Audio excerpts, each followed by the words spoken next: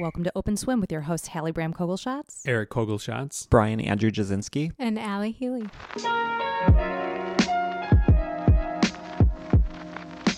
Hey guys, so we've got a really exciting episode today. At least I think it's exciting. We're going to talk all about money.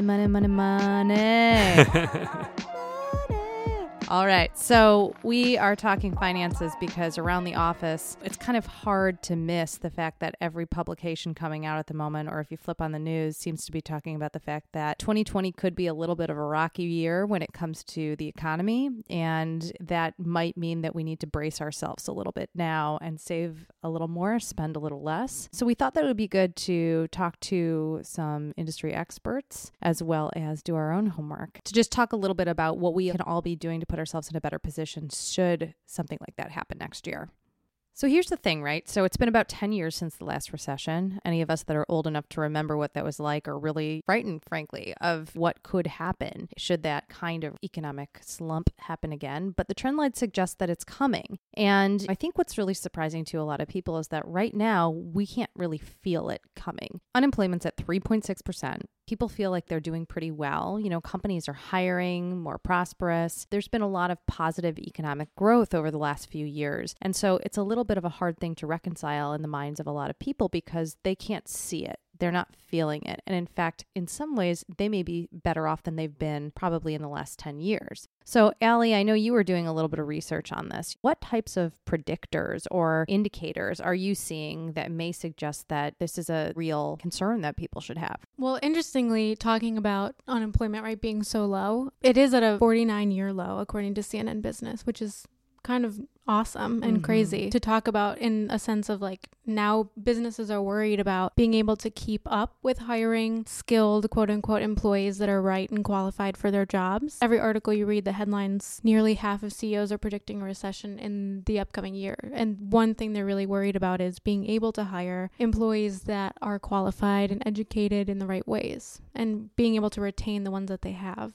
So that's actually a really interesting indicator because typically you think of supply and demand, right? You know, if there isn't demand, then you don't need more supply, which means you don't have to make as much of whatever it is that you're making. But what this is actually reverse engineering that and saying, if we can't hire the right kind of workforce, then we're not able to make enough to actually drive the economy and to actually produce what needs to be produced. And so that actually could drive from the bottom up. It's no surprise on this podcast, we've talked in the past about some of our B2B clients in areas like manufacturing, plumbing, what have you. And a lot of them are saying that the boomer generation is retiring, their skilled laborers are retiring, and they're having a really hard time recruiting the next generation of talent to backfill those positions. And so I think this like really follows with what we've heard clients be concerned over in the last few years is how do I get that right person to fill that job? And if I can't, what exactly does that mean on the go forward? Right. And another thing, and I don't know how true this is or what the correlation is, but something that I thought of when reading about this was the student debt crisis and how college tuition prices are increasing every year. And how does that feed into people like maybe not going to college or maybe not going to trade schools because they can't afford it? Have you seen all these like articles and news segments recently about, I have never seen it like this before, where there are a lot of people coming out and actually saying, you know what, I'm not telling my kids even that they have to go to college. Like that was so aspirational for so long. And now there are a lot of successful parents out there saying, I'm not going to be pushing for this if they don't seem to have a career path that requires them to go into advanced education, such as, you know, doctors, lawyers, that kind of thing. I think there are several reasons for that, but one of them is corporate America, the influence that they have on people, especially Google and Apple. They've announced that they aren't requiring college degrees anymore. So they're opening up to a much wider audience. So there's no incentive now for people to go to school if the top companies that everyone wants to work at is not requiring it. I think the thing is, a lot of companies really want to have that quote unquote entrepreneurial culture. And I think they think that means scrappy and young and fresh and that it needs to come from that kind of place. And maybe too much of a traditional mindset as a deterrent from that kind of culture. And so it does make sense that they would be more open to non-traditional workers in the sort of traditional context, so to speak. And so none of this is very surprising, but it does fly in the face of what Allie was saying before, as far as with these jobs that actually require specific training, how do you bridge that gap? You know, how do you make sure that people understand that there is a path to a good, not just job, but a career for you without four-year education, but you still do need to have some sort of vocational training in order to be able to achieve these jobs. The other thing that people talk about when you're talking about the recession upcoming in 2020 is obviously policies and trade policies, and that's affecting a lot of big businesses. And so people are kind of a little bit tight-lipped about it, but they cite protectionist policies as part of the reason they're predicting this. There's a lot of topics right now that are coming up, like trade, and also infrastructure, and this has become the focus for a lot of policymakers. Instead, they should be thinking about how do we sustain the economy and ensure that we don't move into this looming recession that everyone keeps talking about. So there's been a lot of talk about public policymakers encouraging central banks to reform their approach. And there have been three things that I've heard about that the central banks need to really focus on. One is what's called quantitative easing, so just taking back some of those costs. Forward guidance, so giving true recommendations like reducing bond yields. And then last one is negative interest rates. So that's what they are encouraging, but the policymakers aren't able to do that because they're thinking about trade right now, infrastructure. There are so many different topics that the government's focusing on right now. So we need to encourage them to be thoughtful about planning for the recession now. But really, I think it's too late for the upcoming one because it's going to be here before we know it. They need to plan now for the one that's going to be in, 10 years from now. Yeah. Well, and the truth is so much of the imports are in such a state of question right now because of the tariffs, because of the fines that are being placed upon anything coming into the country or out of the country. And with the fact that we're going into an election year and there is so much uncertainty around what those policies are going to be, so many products are being put on hold. We have had first-person conversations about this very issue as a client had issues building their upcoming business because of the tariffs that were on steel. They couldn't even build their business, literally build their business. Right. So, it's a real thing. I feel like when we see it on the news, it seems like that doesn't affect us. That's something for products or for merchandisers or retailers to worry about. But the truth is, and we always hear about, yes, things are going to be more expensive on our shelves. But at the end of the day, it does come down to businesses being able to literally build, literally operate, and it therefore has that effect on the people that they work with, the people that they work for. And so it is,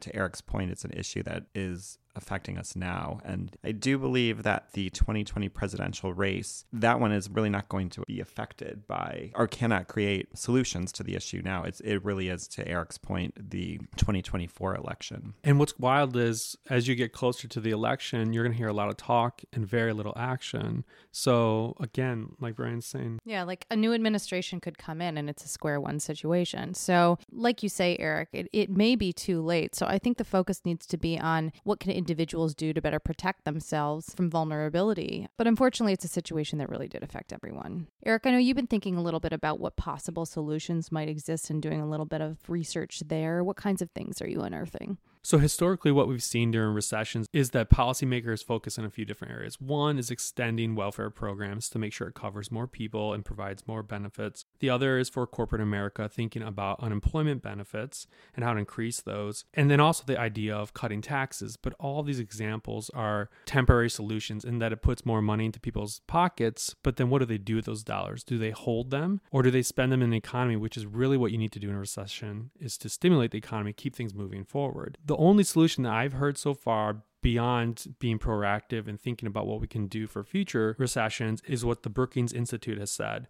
which is thinking about the creation of these automatic stabilizers that track the economy, and as certain triggers occur, it dynamically changes policy or the tactics to support the economy.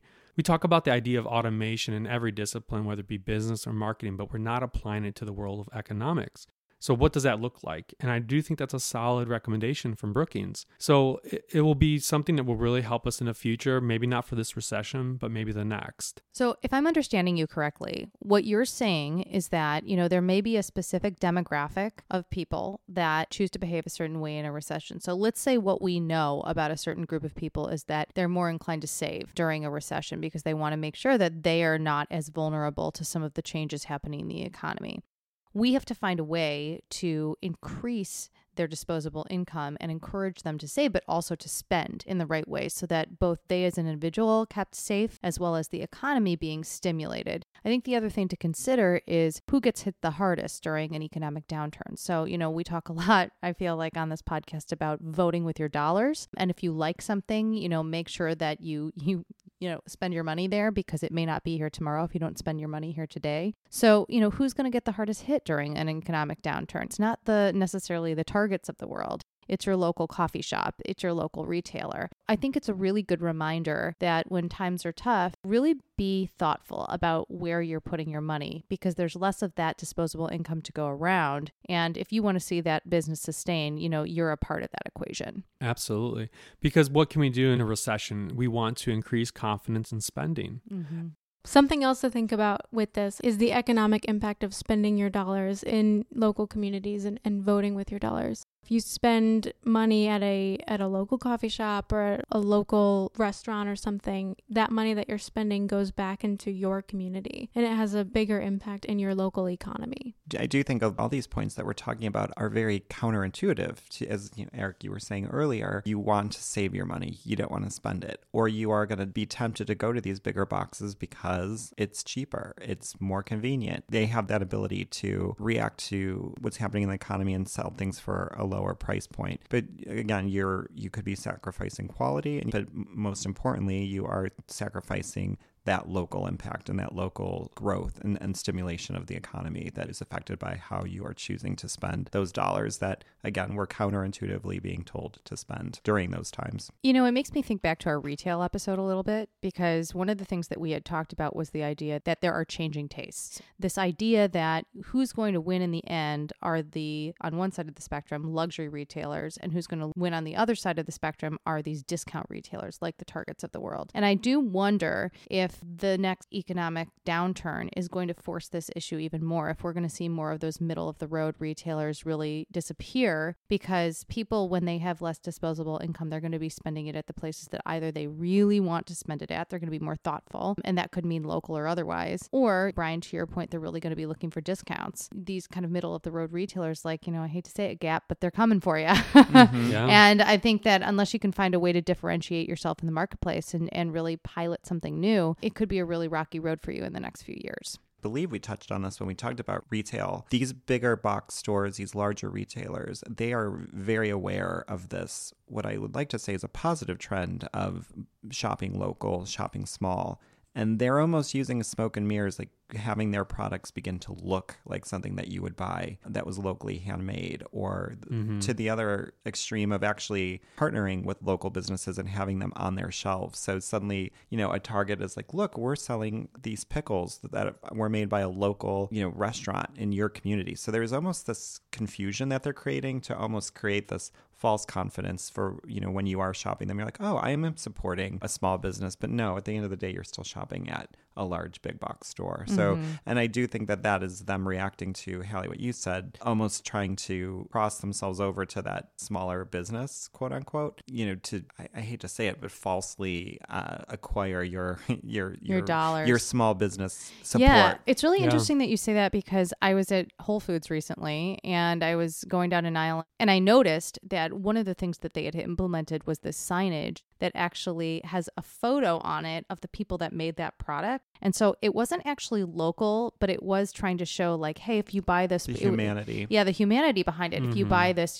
particular, I think it was in like the soap aisle or something, you buy this soap, you're supporting Mary and Joe Smith that made the soap out in Oklahoma or whatever it is. Definitely. So, trying to make you feel like even though you're buying something at a large retailer, that you're supporting someone small. So again, I do agree with you that it's definitely something we're going to see more of, because everybody is going to be competing for those dollars hard as the next economic downturn comes to pass. Yeah. Certainly.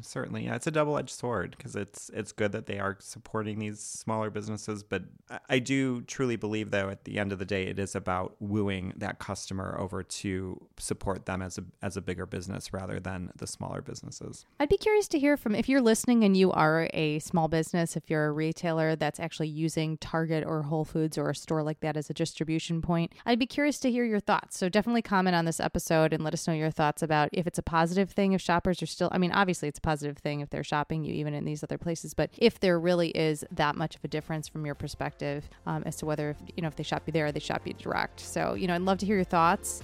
Definitely comment and let us know what you think.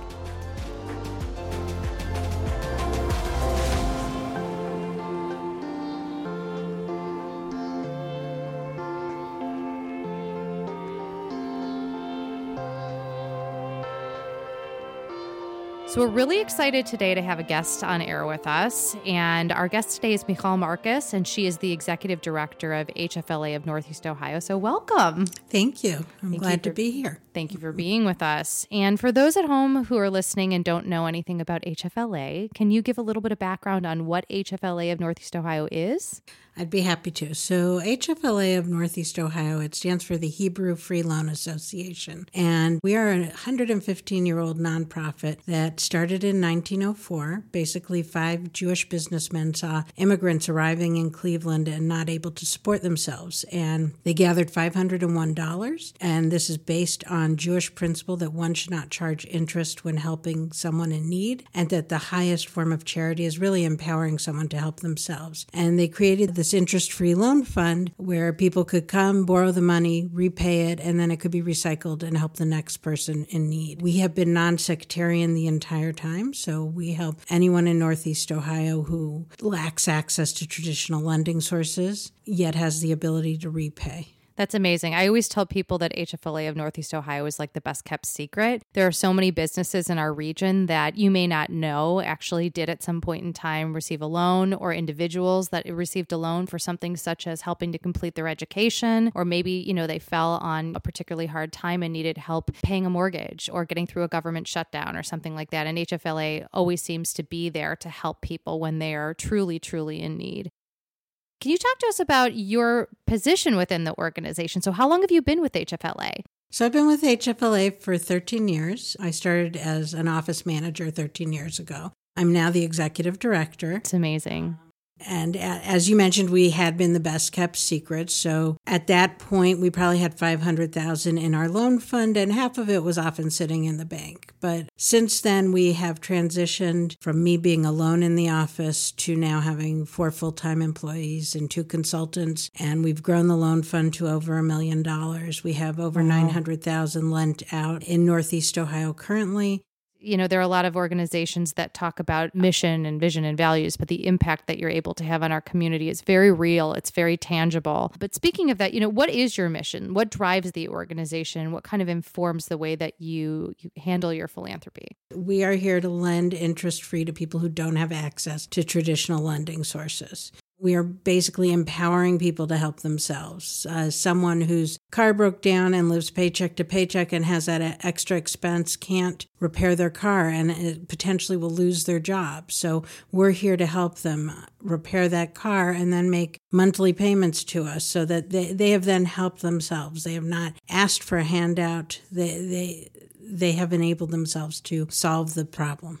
And do you have a sense of approximately how many people you're able to affect on an annual basis? So we are in a new normal because we do keep growing. We currently have about 240 loans out in Northeast Ohio. Last year, during the year, 90 of those were issued. I mean, it's constantly being repaid and recycled. This year to date, we have increased the dollar amount and loan numbers by 26% compared to last year.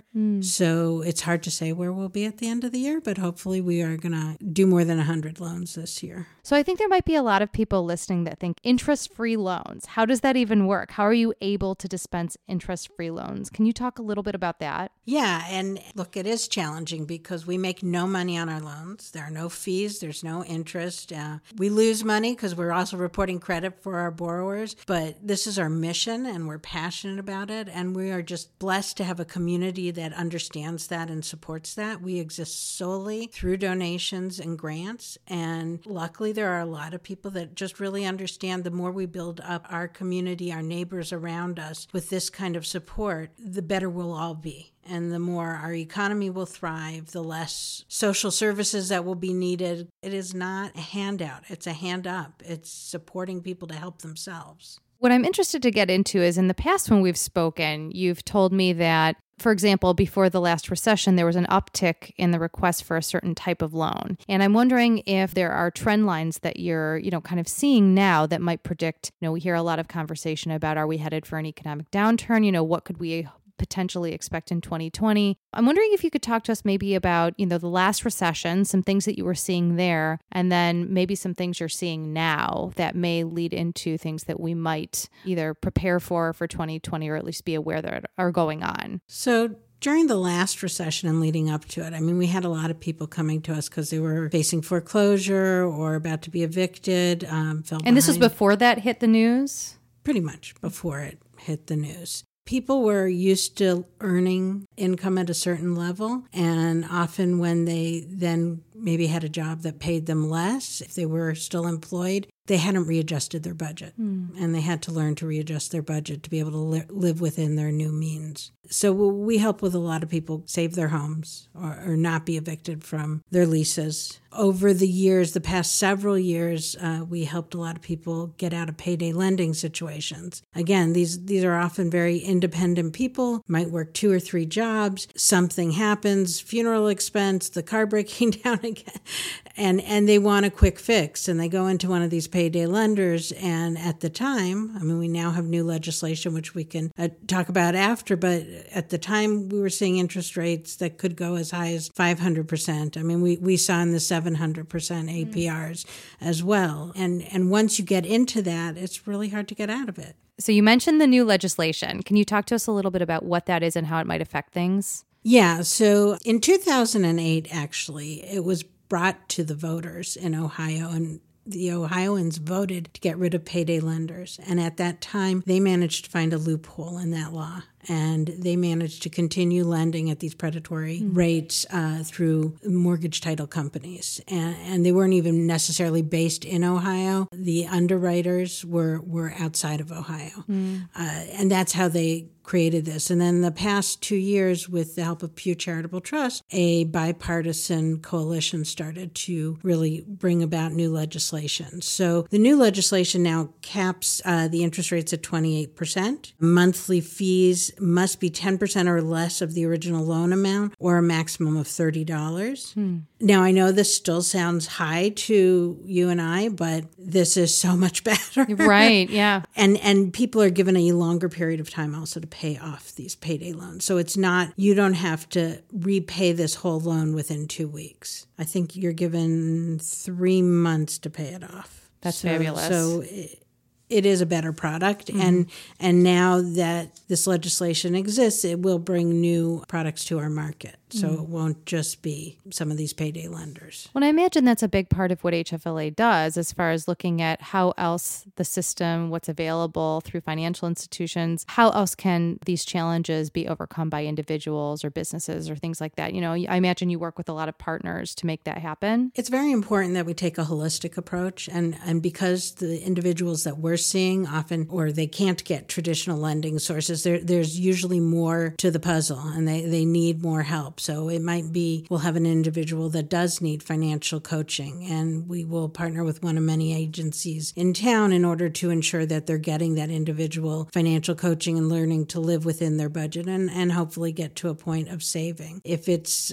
someone who's has a shortfall for education, and it might be the first in their family who's going to college, we're going to ask them to go to another partner, which was often College Now of Greater Cleveland, in order for them to get some additional guidance and also see what other scholarships are out there. It's challenging, and when no one else has been through it in your family, just to deal with the FAFSA and all the paperwork, it's a lot. Mm-hmm. I'm curious, based on your knowledge of working with partners and your knowledge that it's important to take this holistic approach, have you seen an increase in financial literacy in these steps that you're taking with people that you work with after the last recession until now? So the people that have gone through financial coaching that we've spoken to, it has been helpful. There's still a vast lack of knowledge, particularly, in neighborhoods of low to moderate income neighborhoods where they're struggling. So for them to say, well, you need to budget. Well, it's hard to budget when you don't have anything to budget with. Mm-hmm. So there's other areas that we need to work on equity to help people.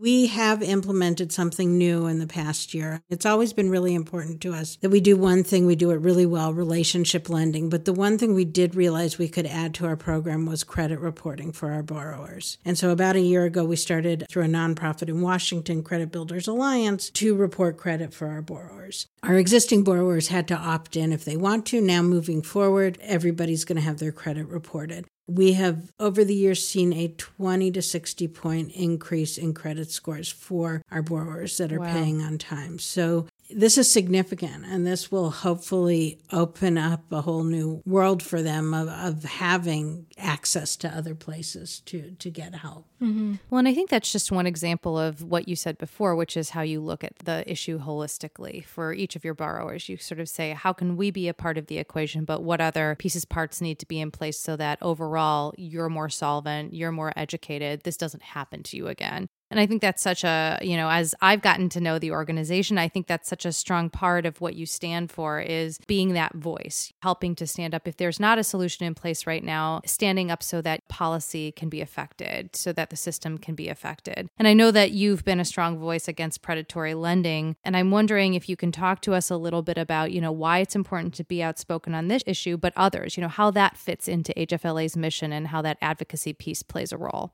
In the past, we hadn't necessarily delved into advocacy, but it became very clear to us when we were seeing so many people getting taken advantage of with the predatory loans that we help be that voice to share their stories. Because my borrower who works 2 jobs and doesn't have time to go down to Columbus to talk to the state senators or the House, they need someone that's willing to do that. And they can't afford to take a day off of work to do that either. Then on top of it, these are hardworking people who are embarrassed that they had to that they got into these situations. And right. So somebody, that's a very hard thing to admit. Yeah. I mean, and a lot of times, I think there's a perception around people that go into extreme debt. And, there is a real misunderstanding about what leads to that in many cases and how once you kind of go down that rabbit hole, it's very hard to dig out and all the other things that might come into play. And so this idea that it's time and it's also, there is that, not a prideful, version of pride, but, it hurts your pride to have to admit wow, I'm in this situation and I do need help to kind of find a way out of it. And it's not just low to moderate income individuals. I mean, it happens to middle class families as well. You have a health issue and those medical bills can add up and then you're not always sure, what do I pay first and how do I get out of this? And we will have sometimes borrowers come to us and we will see their situation and we'll actually think they're bankable. And we might ask, you need to first go turn to your bank and see if they're able to help you. And then if they come back to us that the bank denied them, which happens often, then we will be able to help them. We had one family that made quite a nice income, but they lived in the Buckeye neighborhood and the value of their home was so low and they needed a brand new roof and they couldn't get that bank loan even though their income was pretty decent and they paid their bills. So. Absolutely. So many different situations that may lead people to your doorstep. Okay, so we talked a little bit before about how prior to the last recession, you were seeing an increase in a certain type of borrower asking for a certain type of loan. And I'm wondering if there are things that you're seeing now that you can draw a trend line to that may indicate what might happen in the future. Our small business loans have increased significantly over the past couple of years. I don't know if that's people feel that they want more to be independent and have their own businesses. We see that as a trend. I mean, there are statistics that support the idea that particularly a younger generation, but it's not relegated to the millennials. They like the idea of being their own boss, of being in control, of creating something new. And so there is this boom in entrepreneurship. We have clients that are focusing their business on serving the small business population because that has become such a large part of the economy, particularly here in Northeast Ohio, but across the country. That certainly is a trend that we see emerging, and the fact that you're seeing that increase in your borrowers supports what we're seeing at a national level. Yeah. Is there anything else that you're seeing? We still deal often with foreclosures. We deal with tax liens, particularly senior citizens who might have fallen behind because they also have reached a point in their life where maybe they need a little more help and they're embarrassed or uncomfortable to tell their family, and then they fall behind on certain things. And it's gotten to such a bad point by the time they get to us that then finally the families get brought in. But, Right.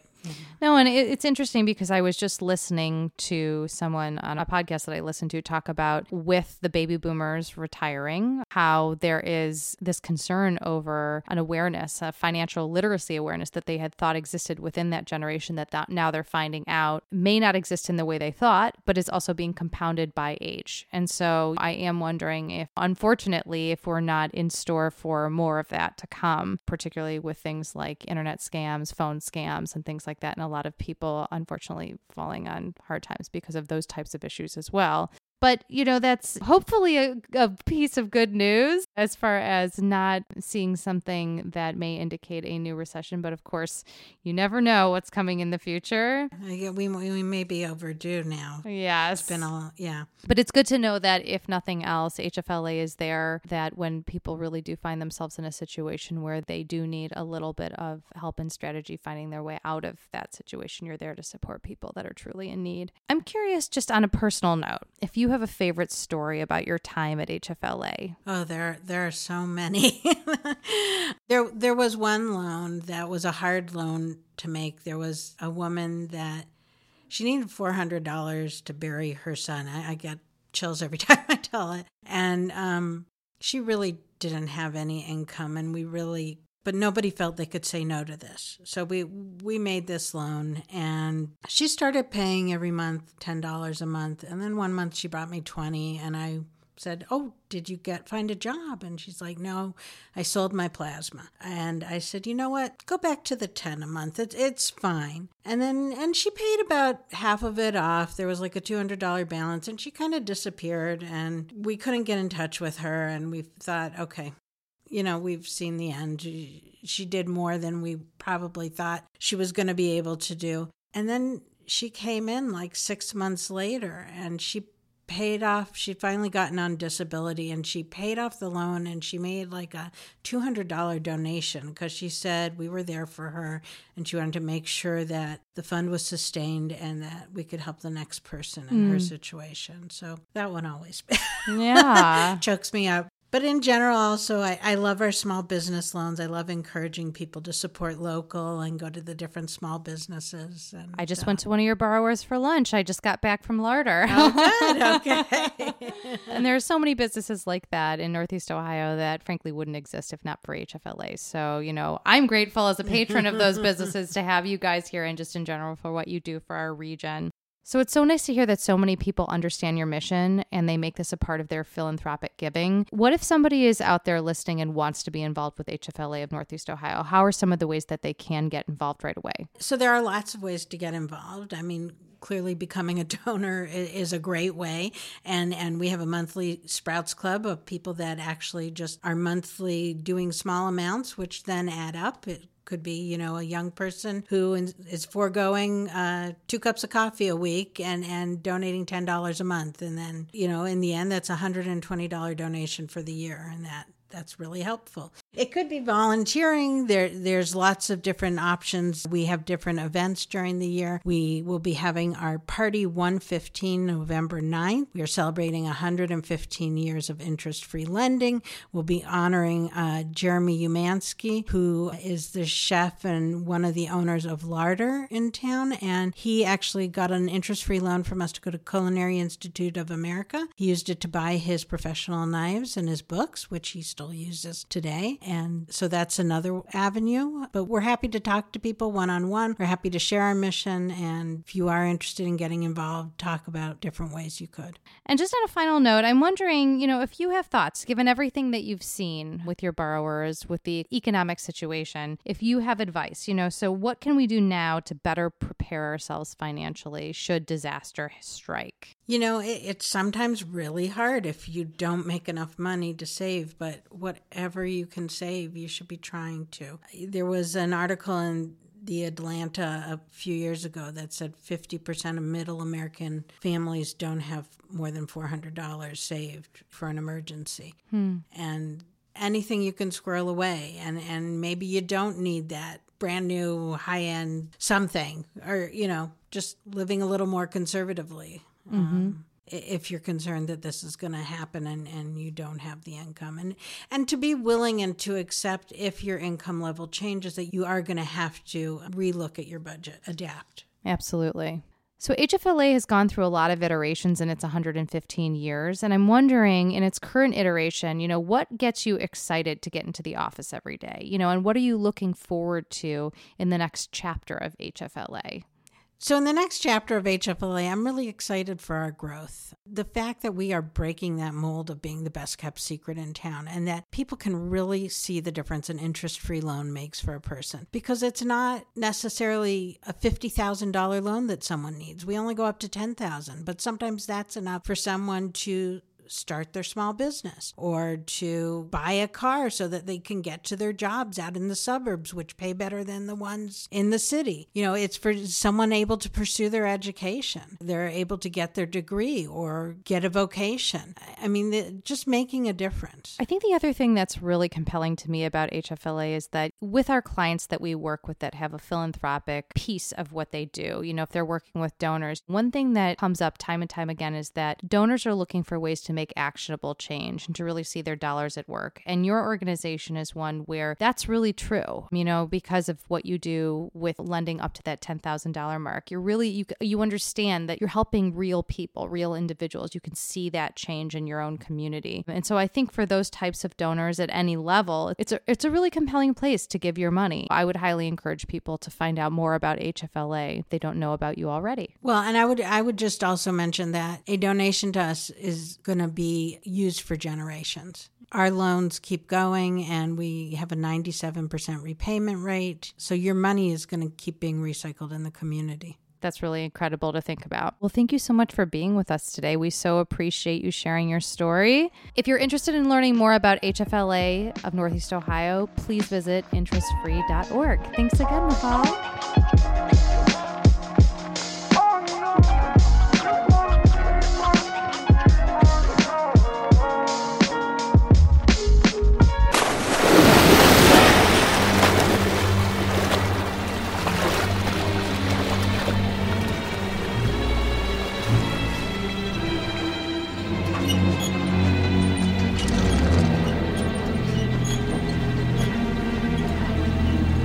You're going to need a bigger boat.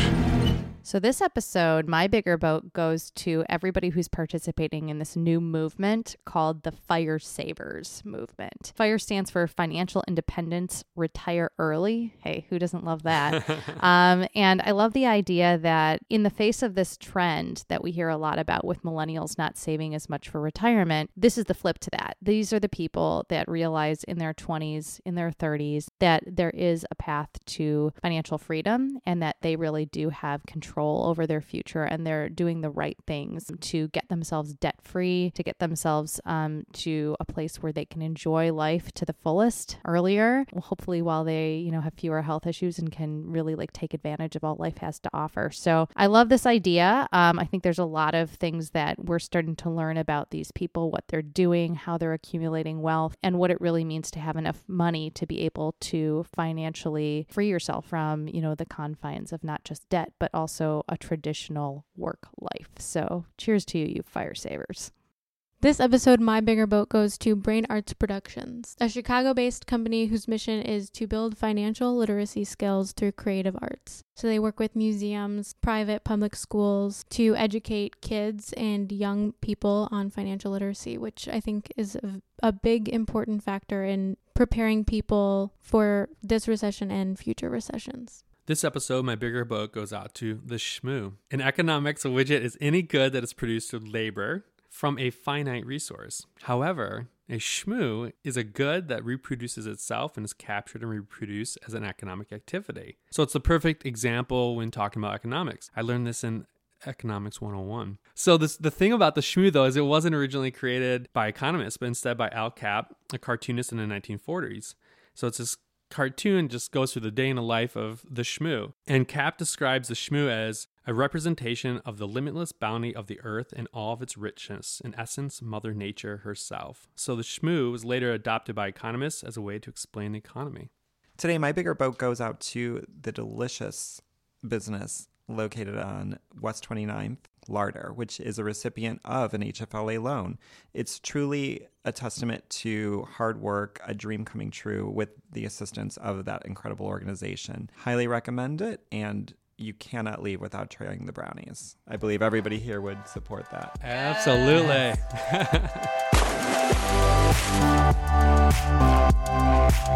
This episode is in support of HFLA of Northeast Ohio. HFLA of Northeast Ohio is a non-sectarian 501c3 nonprofit organization that loans money interest-free to people who do not have easy access to other capital. The organization was founded in 1904 with $501 donated by Charles Ettinger, Morris Black, and their friends to help European refugees settle and begin productive lives in this country. Learn more at interestfree.org. Open Swim is brought to you by Shark and Minnow, on the web at sharkandminnow.com. On Twitter, Facebook, and Instagram, we are at Shark and Minnow. Technical support and audio production by Eugene Bueller. HR oversight by Marcia Ciccone. Fashion policing by Felicia Winfrey.